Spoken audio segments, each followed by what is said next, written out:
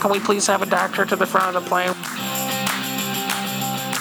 Welcome to Use Tanner's Line to EM Over Easy. I'm Andy Little, and I'm here with Drew Cownow and Tanner Gronowski, and then we're joined with a special guest, Rob Lowe. Rob, it's good to have you with us. Thank you. If you were just going to steal my intro, I should have just brought us in. It was offered, and it was put back on me that I could do it. So I think your intro works better than mine, where I'm just like, all right, real generic intro, welcome to EM Over Easy. So today we've got, again, Rob Lowe with us, special guest, and one of our great attendings. I had the chance to work with him all 4 years. Became a night doc a couple years ago, but we're not going to talk about that particular part of his life. But today we're going to talk about something that I think all of us have either thought about, or for me, it's like the one thing that I dread when I travel, and that is being a doctor on a plane when there's an emergency. I can tell you that the 3 or 4 times that I've been on a plane when this has happened, I pray that there is somebody else there. There's always a dentist. There's always a dentist, and there's almost always a physical therapist. I found that those two things, like, maybe we have too many of those in America that they're always on an airplane. But what do you guys think? You guys think, can we please have a doctor to the front of the plane? What goes through your mind? I think the first question is, when you have the option to put doctor on your ticket, do you or don't you? Personally, I do not. That probably more than anything gets to the expectation of response. Like, so we always talk about, is there a duty to respond or not? And typically we would say legally in the U.S. there's not necessarily a duty to respond. I would say if you're going to check that box on your ticket, you're probably setting yourself up for a little bit more of a duty. There's going to be a bigger question about why you didn't respond if you checked that. Yeah. I used to have the box checked when I first graduated from medical school, because I was like, because you were proud of yourself. I made it there. Yeah. And then I started thinking about it when I was like an intern in second year, like traveling, and I'm like, I'm really not ready to handle anything up here right now, so I don't want that to be known. Yeah, I never checked that box. Even when I'm sitting on an airplane and you get that casual conversation of, hey, what do you do? Yeah. Usually it's, I work at a hospital. Real vague. Yeah. Because the last thing you want is your co-seat person to be like, he's a doctor. Yeah. Yeah. Or I spend a 3-hour flight consulting on, So I got this rash. I'm like, what's this mole look like? And you're like, a mole? I'll just say something like, I'm in medicine, or I do emergency medicine, but not specifically describe what in the field I do. I mean, I could just be the ER tech. Nobody knows. That is true. I've been on a plane with Drew where, like, this lady would not get over what we do. And Drew's like, we work in emergency medicine. She's like, what is that? Well, I work, like, in the hospital. Well, what part? Well, like, the emergency room. And, like, she just would not. And finally it was like, we're both physicians. It's okay. And then she talked to us about her nature diet and, like, the way that she was trying to, and this guy behind us, and we're just like, this is why you don't bring up the fact that you're a doctor on an airplane. Yep. I got one word: headphones. Is that one word? That's one word. That's one word. That's one word. Yeah. I had to think about that for a second. I was like, is it too early? With or without a jack? Don't have an iPhone 7, so there's got to be a jack. All right. It passes the grammar test. Drew didn't hop in. I know. He was waiting for it. All right. So now that we've decided we don't put DO, MD, doctor, or whatever on our ticket, let's get to the heart of some flight medicine. So what? This is kind of your topic, your thing. When you think of an in-flight emergency, what's the most terrifying to you? You fly a lot. You're flying from Colorado to Ohio all the time. This has got to be on your mind. Yeah, it's actually been on my mind for a long time. It's kind of funny. I think I probably first got interested in this in the post 9/11 days, because it's like that, oh, geez, what if, kind of things happen. Yeah. I was adding this up last night. I'm going to guess I'm on a plane 100 times a year by the time you do connections and flights and things like that. And so how frequent does it happen to me? I think maybe 3 times in the last 11 years. So maybe once every 400, maybe 500 flights. And if you look at some of the stuff that people have put out there, they say once in 600 flights or something like that. So it's not super frequent. And most of them aren't super terrifying, but the terrifying one's always going to be a delivery or a cardiac arrest. Delivery's terrifying no matter what. I can be in the ER and I'm terrified of delivery. Exactly. And could you imagine delivering a baby on a plane? Oh, God.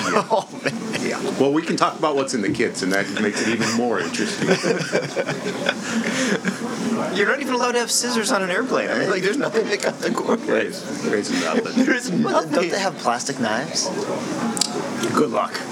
You're gonna cut a 3-vessel cord with a plastic knife.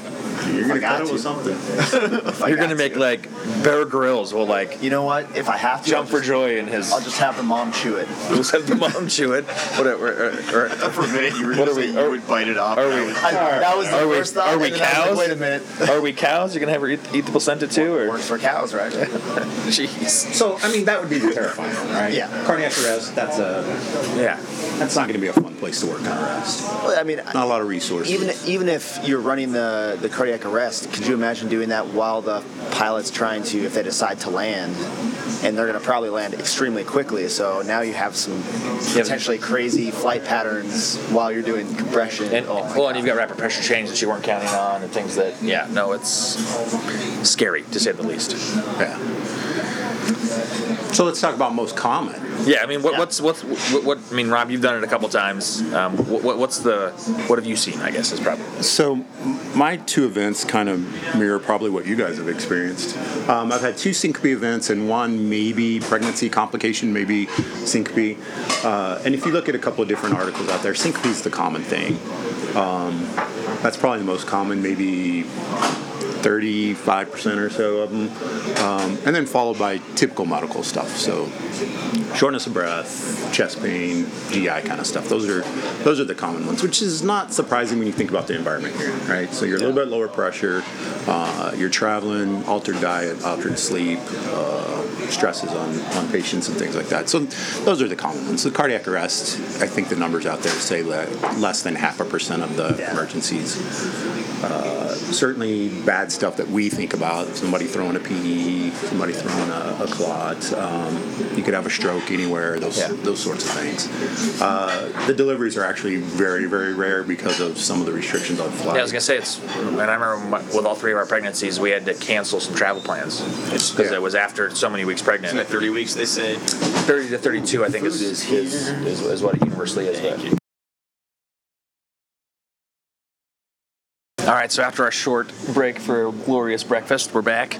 Rob, we were talking a little bit about like the different things that happen when you're on a plane, the complaints you're going to see.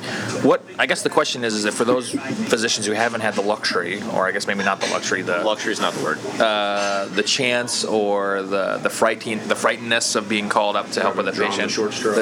Drawing the short straw. Yeah, that's a word I made up. I'm going to look it up later because every once in a while I'll get lucky and that'll be an actual word. Right. But I don't think that one's it. I can't even talk. The look on my face must be priceless right now. So, what's the physicians expect if they're actually Walk us through it. Walk us through it. Like, so they get called up, they realize that they're the only non-dentist, chiropractor, physical therapist on the plane, dermatologist. So it's going to be a couple of things. I mean, obviously a little bit biased towards emergency medicine here, but I think in general you're going to be one of the people who's more prepared for this, if prepared is the right word, because you're used to doing a little bit as far as outside of the box. You're used to seeing patients in hallways or vehicles or the back of ambulances or whatever. Or having poorly stocked carts or stuff like that. Yeah, so I guess it's an austere environment in the sense that it's different, it's out of your norm, there's less resources. So typically, my experience is probably like a lot of your others. You're going to walk up, you're going to introduce yourself, you're going to let whatever crowd is gathered know you're an ER doc, and pretty quick a bunch of people are going to disappear, and it's going to be you and the patient. Inevitably. And that's pretty basic. So usually, your kind of history kind of stuff. Yeah. As far as what resources you have, there's some mandates about what's supposed to be on an airplane. There's going to be some oxygen. There's going to be an AED. There's a medical kit that has a few things in it. When you look at what's required to be in the kit, you get a sense real quick of what they were anticipating. So there's aspirin, there's oral Benadryl, there's IV Benadryl, there's a couple of doses of Epi, there's a dose of lidocaine, and they can go beyond this. And we can talk about the industry that's popped up around this and kits. There can be more than what's required, but that's typically it. There may be a 500cc bag of fluid. There's not a whole lot in the kit. There's a blood pressure cuff. There's not a glucometer. Your AED may or may not be one that can show you a rhythm. So that's going to be interesting for a lot of us. If it shows a rhythm, that's kind of a little bit more helpful. Yeah, a little more helpful. So that's kind of what you're dealing with. So, who else is there that is going to be involved in this whole scenario? Because I know it's going to be you and the patient, but there's going to be other people that are involved in what happens with. It's not going to be you making the final decision on most things. In the terms of landing the plane and that kind of stuff, right? True. I mean, obviously, hopefully, there's some family there that can give you a little bit of background.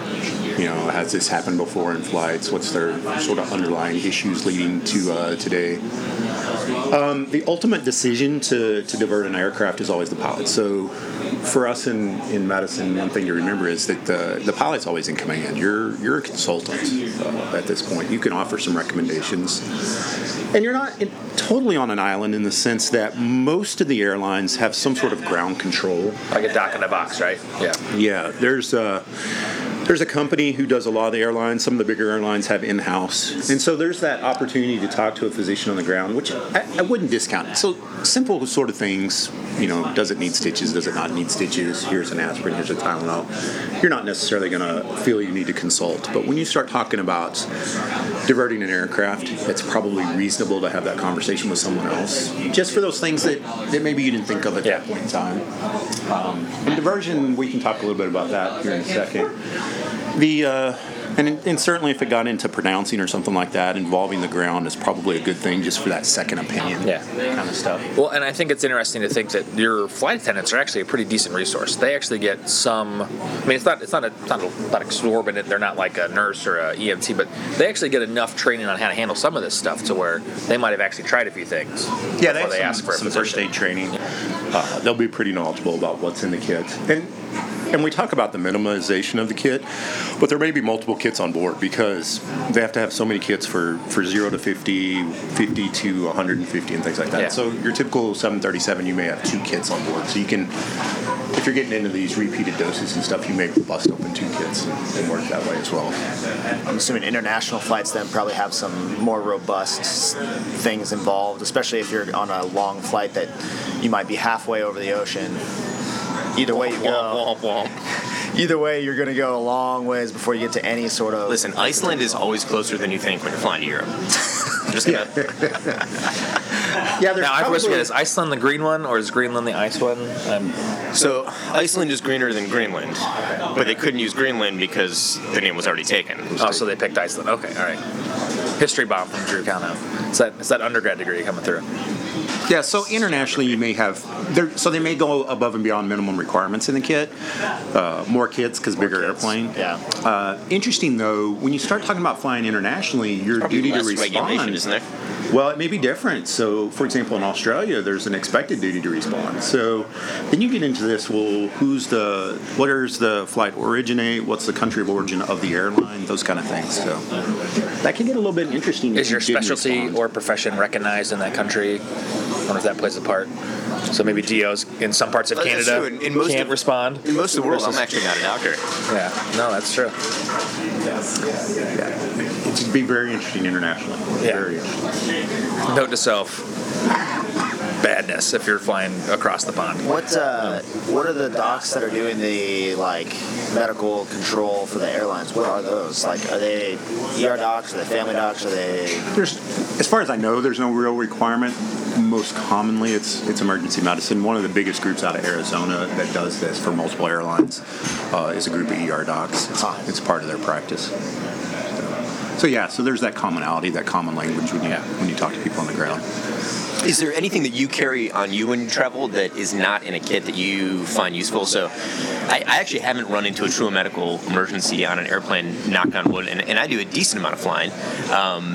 But I've heard a lot from Andy or some of the other guys that Zofran tends to be the one thing that they might have, with them just because they're traveling with it for other reasons, and people are really nauseated, and that's not something stock in the box. Is there anything with all the traveling you do that you keep with you because this is what I want?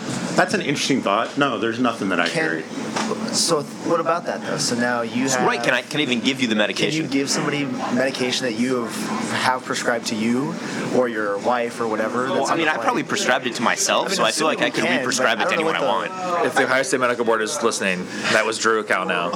I would say, the big question is going to be authenticity of the medicine. So if it's your medicine, you're probably more comfortable with that. If a passenger's offering, a pain tablet or something like that, there's going to be that concern of what's the authenticity. What are they actually giving Especially when it you? comes out of a vial with 5 other pills of the same. But that brings up another point, which is using your fellow passengers as resources, right? Right. So I got to tell you, in the emergencies I've done, I'm probably most happy when somebody else comes up and there's a paramedic, right? So I'm like, okay, if I need a line or, this is going to be our plan kind of a thing. Glucometers. So glucometers not in the kit. Those are not hard to find. Finding a diabetic on the airplane Probably very pretty easy. Really good point. And I would have no qualms about using that. Certainly, hopefully it's not a previously used Lancet or something like that where you're getting to those issues, but typically that's not a problem. So using something like that. Fracture dislocation, I don't know that I would be above asking if there was some pain medicine on board and doing a little something for somebody. So Yeah. I mean, I always travel with, because of my allergies, I always travel with an EpiPen, and I almost always travel with some Pepcid, Benadryl, and then I always have nausea medicine. Like, those are just 4 things that are in my bag. Part of that's mostly because those are things I can actually get past TSA without them getting taken. And I think that's your biggest limit is most of the things you would find useful aren't going to get through security. Yeah. So that 12-gauge needle when I'm on a helicopter that I keep in my flight suit isn't going to make it past security. Ain't going to make it. Those trauma shears probably aren't going to make it. Yeah. They're blunt tip though. Yeah, those are going to get mailed to you one day. 3 inches and all that business. I know. So, what we were getting into the kind of the legal duty to respond type of thing you were talking about a little bit. So, in the U.S., where are we at with this? So legally not a duty to respond. I think most often what you're going to get into is what's the ethical duty. A couple of professional organizations have sort of weighed in and said, we do think there's an ethical duty. But there's going to be an ethical sense of disqualifying yourself as well. Have you had How many of those drink tokens have you cashed in on the Southwest? So, and that could be a really tough decision for somebody to make. If there's no one else available, what's my ethical duty? I now know why you guys like to fly with me on planes. Yeah. That way there's always somebody that hasn't been drinking. When you look at the numbers, they say that about 50% of the times there's an emergency and they ask there's a physician on board. So about 50% of the time there's not even a physician on board. Yeah. There may be other healthcare providers. So that's interesting as well. So it is reasonable to expect you might be the only doc on board. Yeah. Then again, there might be 5 or 10 of you and things are a little bit easier. So I think that ethical is probably the more interesting side of it. From a purely hardline legal, most people are going to say that there's not a legal duty to respond. And then when you do decide to respond, what kind of protection do you have for this? I mean, there's the Good Samaritan law in the U.S., and that's kind of has been a gray area in the past. I think there's been some clarification recently on it, whether physicians are covered by Good Samaritans because we're really Good Samaritans or not. So there is a version of what you would call a Good Samaritan for the airlines. Same sort of kind of stuff that, you're not covered to be grossly negligent or just flat out outside of the realm of even common sense or anything like that. They don't cover stupid. Right, but also recognizes that you're limited by the environment, you're limited by what's on board, and it specifically talks about the fact that the pilot's in command and those decisions to divert are ultimately an airline decision and not a medical decision. So you are covered from that standpoint. I think it's kind of in general, if you do decide to help somebody out on a plane and you do the best you can, do the right thing, most of the time that's not going to come to a legal issue. That being said, yeah, so most of the time not. There was a few years back, there was a New England Journal article, and one of the things they commented on was, to the best of their knowledge, no one had ever been sued. And then a subsequent letter to the editor where a guy basically said he was on an international flight, asthma attack that degraded to a cardiac arrest, and he was tied up in the system for a little bit, probably mostly given depositions and things like that. So, I mean, there's no guarantee somebody somewhere is not going to say something, but yeah, ultimately, I want to say, protection. At least in the U.S., I know that for the Good Samaritan law, no one's ever been successfully sued with using that Good Samaritan law. Like, so far, it's never come back to actually make some big difference? Yeah, I would say of all of your decisions to respond while you're sitting there, that shouldn't be the one. Should be the first one that goes in your brain. Yeah. That's not going to be your biggest.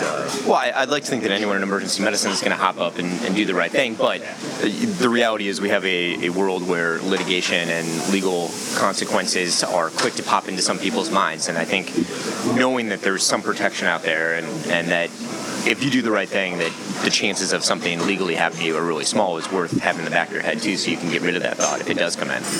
Absolutely. So then the other question that always comes up with this is if the airline offers you something, do you take it? So they say, hey, thanks, Drew.